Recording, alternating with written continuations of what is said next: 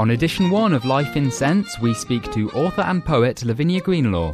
I mean, they say that smell's the most acute memory sense, and I think mostly the importance of smell comes about through memory, so it's looking back.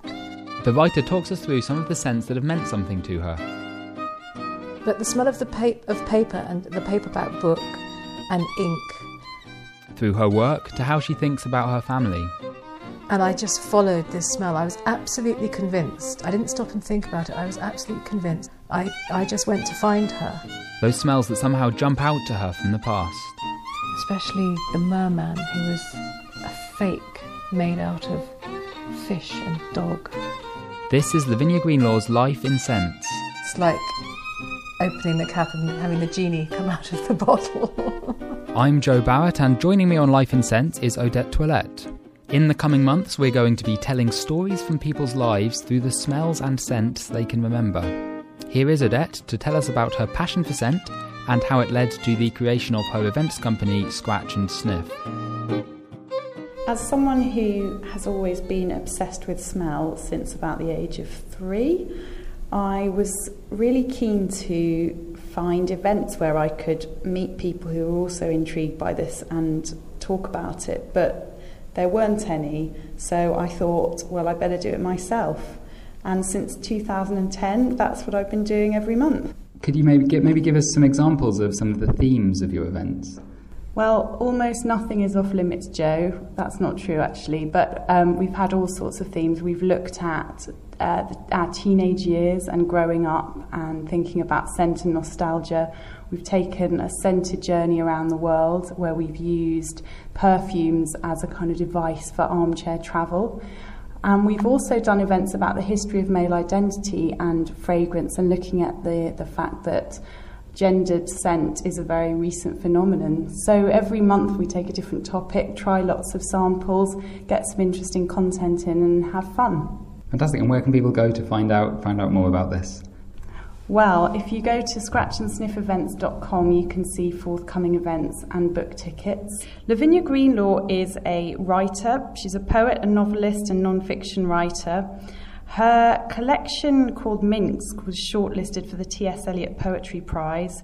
Most recently, she has written a travelogue called Questions of Travel, William Morris in Iceland, where she follows and echoes the Victorians' writings on this country. And this is a beautifully put together book, isn't it? If you're a design buff, then you need to collect all of the Notting Hill editions. This is the publisher who are putting together a new breed of essays, and I want them all. Life in Scents with Joe Barrett and Odette Toilette. We went to meet Lavinia in her home and began by asking her about the smells she remembers from childhood. I think there are particular scents I associate with my parents. With my father, it's the smell of a chest of drawers, a really dark, dry wood smell. And it seemed that all his clothes that were stored in that smelt of that as well. And whenever I come across that kind of furniture, it just takes me straight back to that. There was a chest of drawers in my parents' bedroom, which had all my father's shirts and jerseys in it. And the wood was so dark it was almost black, and the smell of the chest of drawers was equally dark and very, very dry. And I find that now I'm always looking for, when I drink red wine, I'm always looking for a wine that tastes like a chest of drawers. I did once ask for it and was given it, but I didn't write it down. Oh no. And did the smell of the chest of drawers cling to him? His person. It clung to his clothes, yeah. A dry wood smell. Yes. Life in Scents. The other smell I would associate with him is photographic fixer, which is such a sharp smell that just thinking about it now makes my mouth start watering, because he set up a little darkroom in one of our sheds.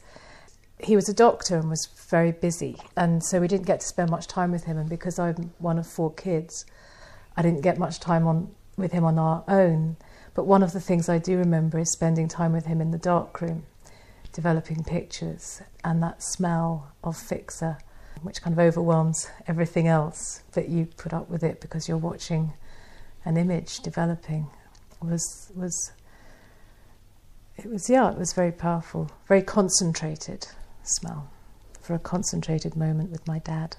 Do you still find that smell, because now we're mostly taking digital photos, those sorts of chemicals aren't necessarily around anymore? No, I was thinking about this because when I think about, say, the memories of my writing life, they start in smells of ink and paper and typewriter ribbon, which had a particularly a smell that was very interesting because it was kind of wet, but also dusty somehow because of whatever chemicals they used in the ribbon. But the smell of paper and the paperback book and ink surrounded what I did, and now writing doesn't really have any smells associated with it at all. It makes me think that that as the technology has changed, a whole kind of sense memory field has disappeared as well, to do with things like making books or making photographs. At the time when you were growing up, were you conscious of smell being important to you? Was it a part of your life and something you actively used, or is it only now, looking back, that those smells have surfaced? I mean, they say that smell's the most acute memory sense, and I think mostly the importance of smell comes about through memory, so it's looking back. And it's also experiencing the activation of memory through smell that makes you keep those connections very strongly in place. I think when I was a child, like many children, certain smells comforted me. The smell of my mother's bread, which I didn't like to eat because it was incredibly brown and solid, and now of course I miss it. but the smell of the dough rising in the drying cupboard, you'd go to get a towel out of the drying cupboard and there'd be this enormous bowl full of rising dough, and that sort of smell was comforting. Or particular smells, the smell of bonfire in the rain, which was both from growing up bonfires in the garden, and I used to be sent on these camps every year from when I was 8 till when I was 16, where you did everything over a fire, you cooked everything, and there were no modern comforts or amenities. So those sort of smells were very much associated with particular moments of comfort.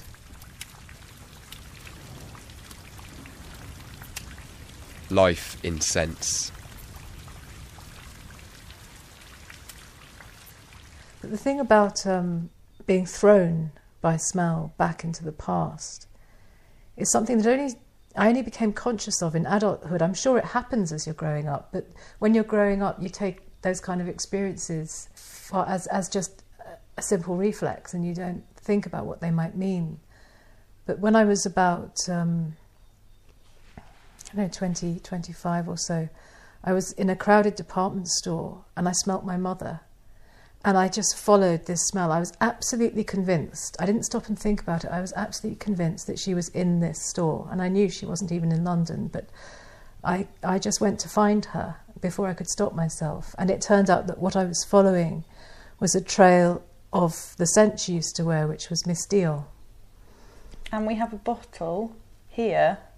Well, tell us about this bottle, because there's a tiny bit of Miss Dior inside. Yes, this is a lovely old silver perfume bottle which my father gave my mother, and it's older than either of them. She used to put some of her perfume in it. It's ended up with me, and I can still smell her, and it's almost like opening the cap and having the genie come out of the bottle.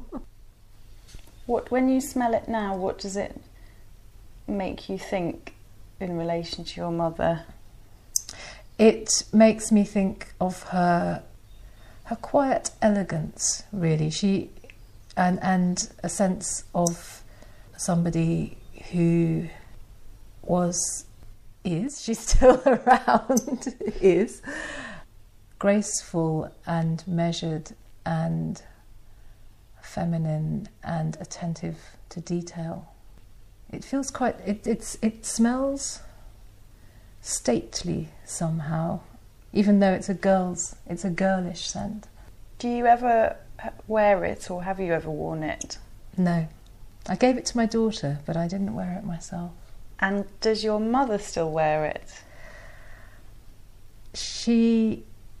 I don't think she does, no.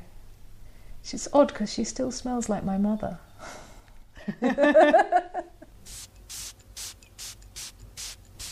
But my father is a photographic fixer. My mother is tea, I think. She had a chest, a very old chest that belonged to her great-grandparents, I think, in which she kept loose tea. And she used to mix a slightly eccentric blend of very good Earl Grey and very cheap Indian. And this was what we drank. And I can't write without a cup of tea.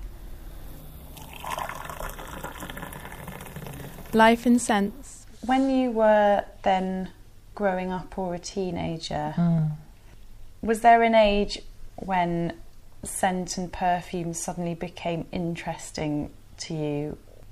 When I turned 13 and decided I really ought to try to be a girl, and I got into disco and tried very hard to be, that's the square root of girl. And so I tried very hard and wore the pencil skirt and the wedge platform shoes and tonged back my hair. And so hairspray, the smell, my mother used Elnet and I used the cheapest, toughest hairspray I could find. So there's that smell. Everything then was very synthetic and sweet. And all those lip glosses were coming out with sort of the cherry flavoured lip gloss. Perfumes like Charlie. And the boys all wore Brut.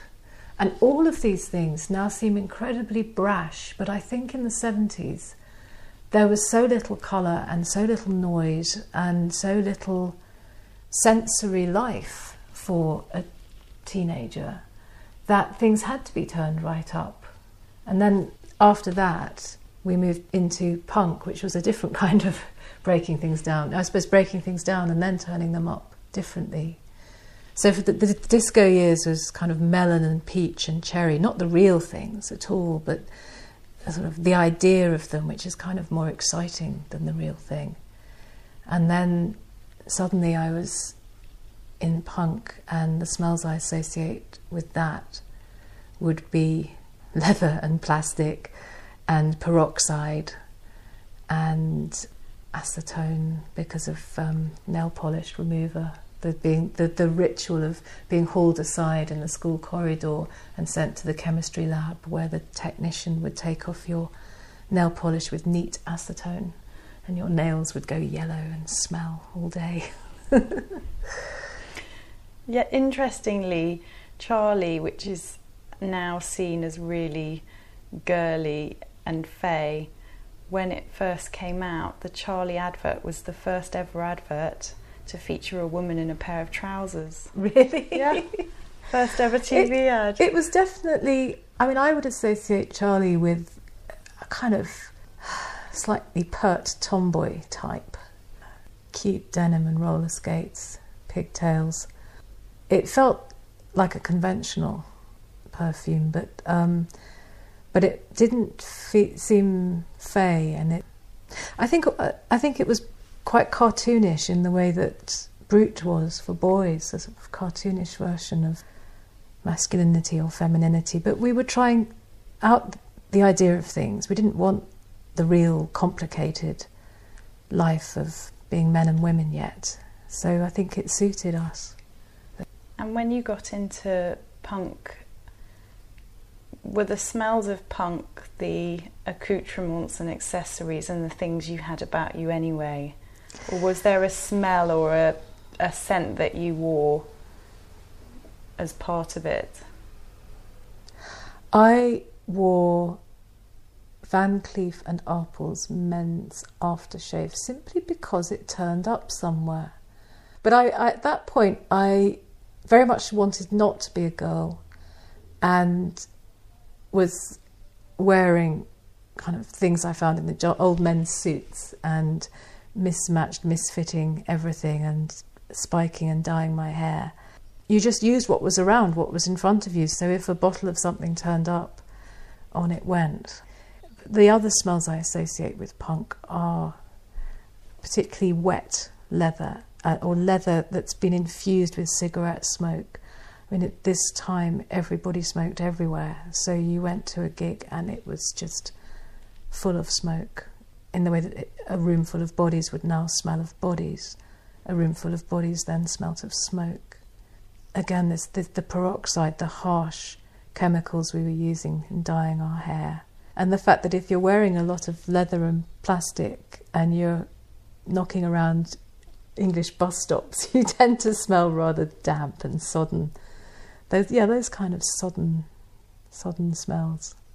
The jumble sale smell was very much of that time because everything came from junk shops and jumble sales, and it wasn't considered a cool thing to do, and it was very much frowned upon. But so everything had that been in the back of the cupboard for 40 years, or been smell. It's kind of naphthalene and mothball smell mixed with cigarette smoke. And because I had kind of pretensions, for me it was French cigarette smoke. Life in scents. I suppose the cigarette is almost a lost smell now, a bit like some of the other scents we've been talking about, because you don't have pubs or gigs that smell of fags anymore. No, and I'm ashamed to say that when I smell a cigarette, it does have a nice nostalgic effect on me. I wouldn't like to be in a room full of people smoking, but when I walk past and you just get a whiff of it takes me straight back to that time. Interesting smell of innocence and seriousness, because we were ridiculously serious. Believing that things were really changing and that music could change them and that we could change what we would have to end up being. And of course in some ways you can, but you find out pretty quickly all the ways you can't. I think the other very powerful smell memories from my teenage years are of the difference between town and country, because I was born in London and lived there till I was 11, and then we moved to a village in Essex. And going back to London, I noticed smell as I never had when I lived there. And the one I noticed above all was the smell of the tube station, in particular the air that wafts round the corner, that trapped, warm, dusty air. And your ticket used to smell just the same. If you had the ticket in your pocket, it smelt like that air. And that smell translated in a very strange way out in Essex into the smell of the stubble burning. So in autumn, when they used to burn the fields, you would get the same sort of heat and dust, very English heat and dust, I mean, always combined with something of rain. There's rain in every English smell, I think. And so those more elemental smells I was taking in and not noticing until I'd left them behind me. Life in scents.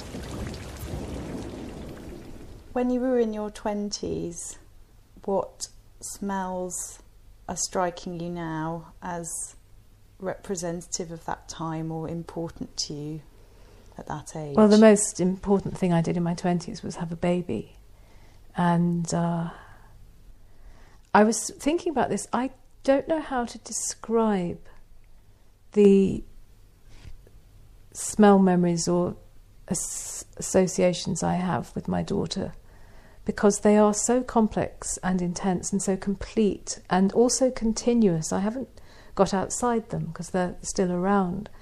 But that there's a combination of smells probably from her very early babyhood, which would involve kind of, well, very much the smell of her skin and hair and breath, but also soap, cream, and all the things that that you are using continuously with a very new child.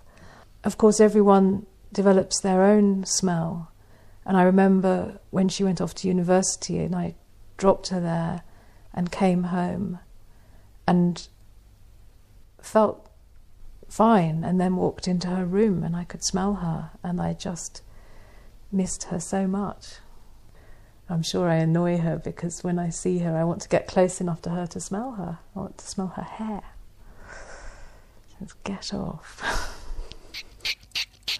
Life in scents. The Agnes B bottle here, Yes. what does that relate to? Well, I just found that just now when I was looking for something else in my daughter's room. It's actually mine, and I wore it almost 20 years ago. But that's the smell of 1993 for me.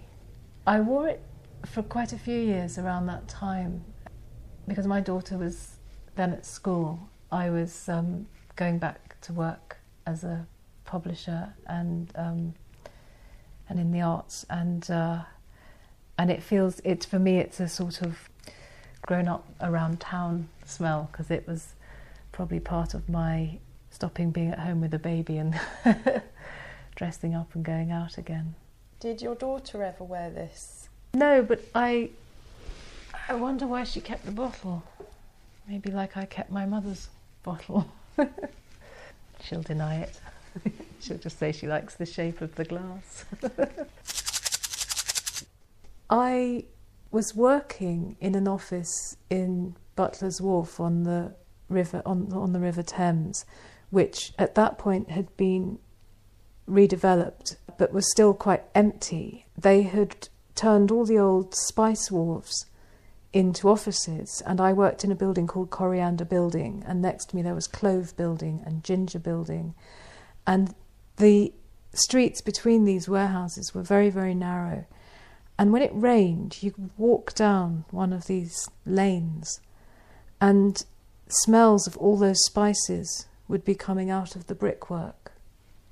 Were they still being used at the time as warehouses? No, they hadn't been used for years as warehouses. They were just being redeveloped into offices, and they were still empty. There was nothing to distract you, really. There was just brick and rain and coriander, or clove, or ginger. They were very distinct. Every building... I can't believe that each building just dealt in the single spice. Maybe they did. Who knows the scale of the spice trade? But it was very much almost like a sort of scratch and sniff experience, because you'd see a name like Coriander Building, and you would smell coriander. I at first thought I was imagining it, but no, it was really there in the brick. I started writing as soon as I could write, really. I mean, as soon as I could string words together, I was writing plays and poems and starting stories, and it was about ink and paper. Those were the smells. What ink did you use? Well, at school we had to use proper pens, so we had bottles of Quink. And that again, I think it's strange that the smells that are most powerful to me are these very dry ones. But yes, Quink, again, that wet, dry smell has stayed with me. And I used to, draw maps and we make quills out of bird feathers, pigeon feathers probably, and dip them in ink and write stories that way for a while until the feather wore out. But really the writing smell is the typewriter ribbon, I think. I got my first typewriter probably by the time I was 8, 9, 10. My parents gave me a 1920s typewriter. It smelled like a train station. So sort of metal. Yeah, oil and metal. And it made me, I don't know, made me think that what I was doing was industrious. That this was, it made me always think of writing as very physical. And I do think of the words on the page as very physical. After I did my first degree, I went to the London College of Printing and studied printing and cast hot metal. And that, again, that smell, that to me is the smell of words, the smell of the problem of trying to fit and balance the words on the page. Life in scents. There were sort of two other questions that I wanted to ask. When you became recognised as a poet, you went through a period of being a poet in residence related to the Science Museum, Yes, is that right? yes. And presumably spent time in that world of science. Does that have a smell to you? I wanted to say it smells like a lab coat, and I suppose that's it. Yeah. I spent a year in the Science Museum. I was their first artist in residence, and it came about because I made a radio programme about science and poetry, because science was a very natural subject and source for me, having grown up in that environment. But I couldn't smell anything because it was all behind glass. So no, I don't have a smell. The museum itself smells wonderful, especially when the lights were out. When were you there when the lights were out? Well, they used to close the museum at 6 o'clock, but I had access and I had a little room I used, and I could walk through the museum when they just had the very low lit security lights on. And then you did have a real sense of, particularly, I think, just machinery. There's so much extraordinary machinery in that place, and then strange objects. I became very attached to small, peculiar objects, especially the merman, who was a fake made out of fish and dog, and you didn't need to get that thing out of a glass case to smell it. And more recently, you've moved. Does this house smell different? Well, at the moment it smells of paint. I don't know this house's smell yet, but at the moment I'm coming home to the smell of paint. I also spend a lot of my time now in Suffolk on a river that runs into the sea, and quite a lot of time on the marshes. So those smells of mud and water and the mixture of salt and sweet water, very strong for me now. In fact, they may be why I felt so at home when I started going there, because those are my childhood smells too. Do you still get that sense of the town smell versus the country smell? I love the smell of tarmac. I love the smell of a bare field. And I love the smell of a blank page.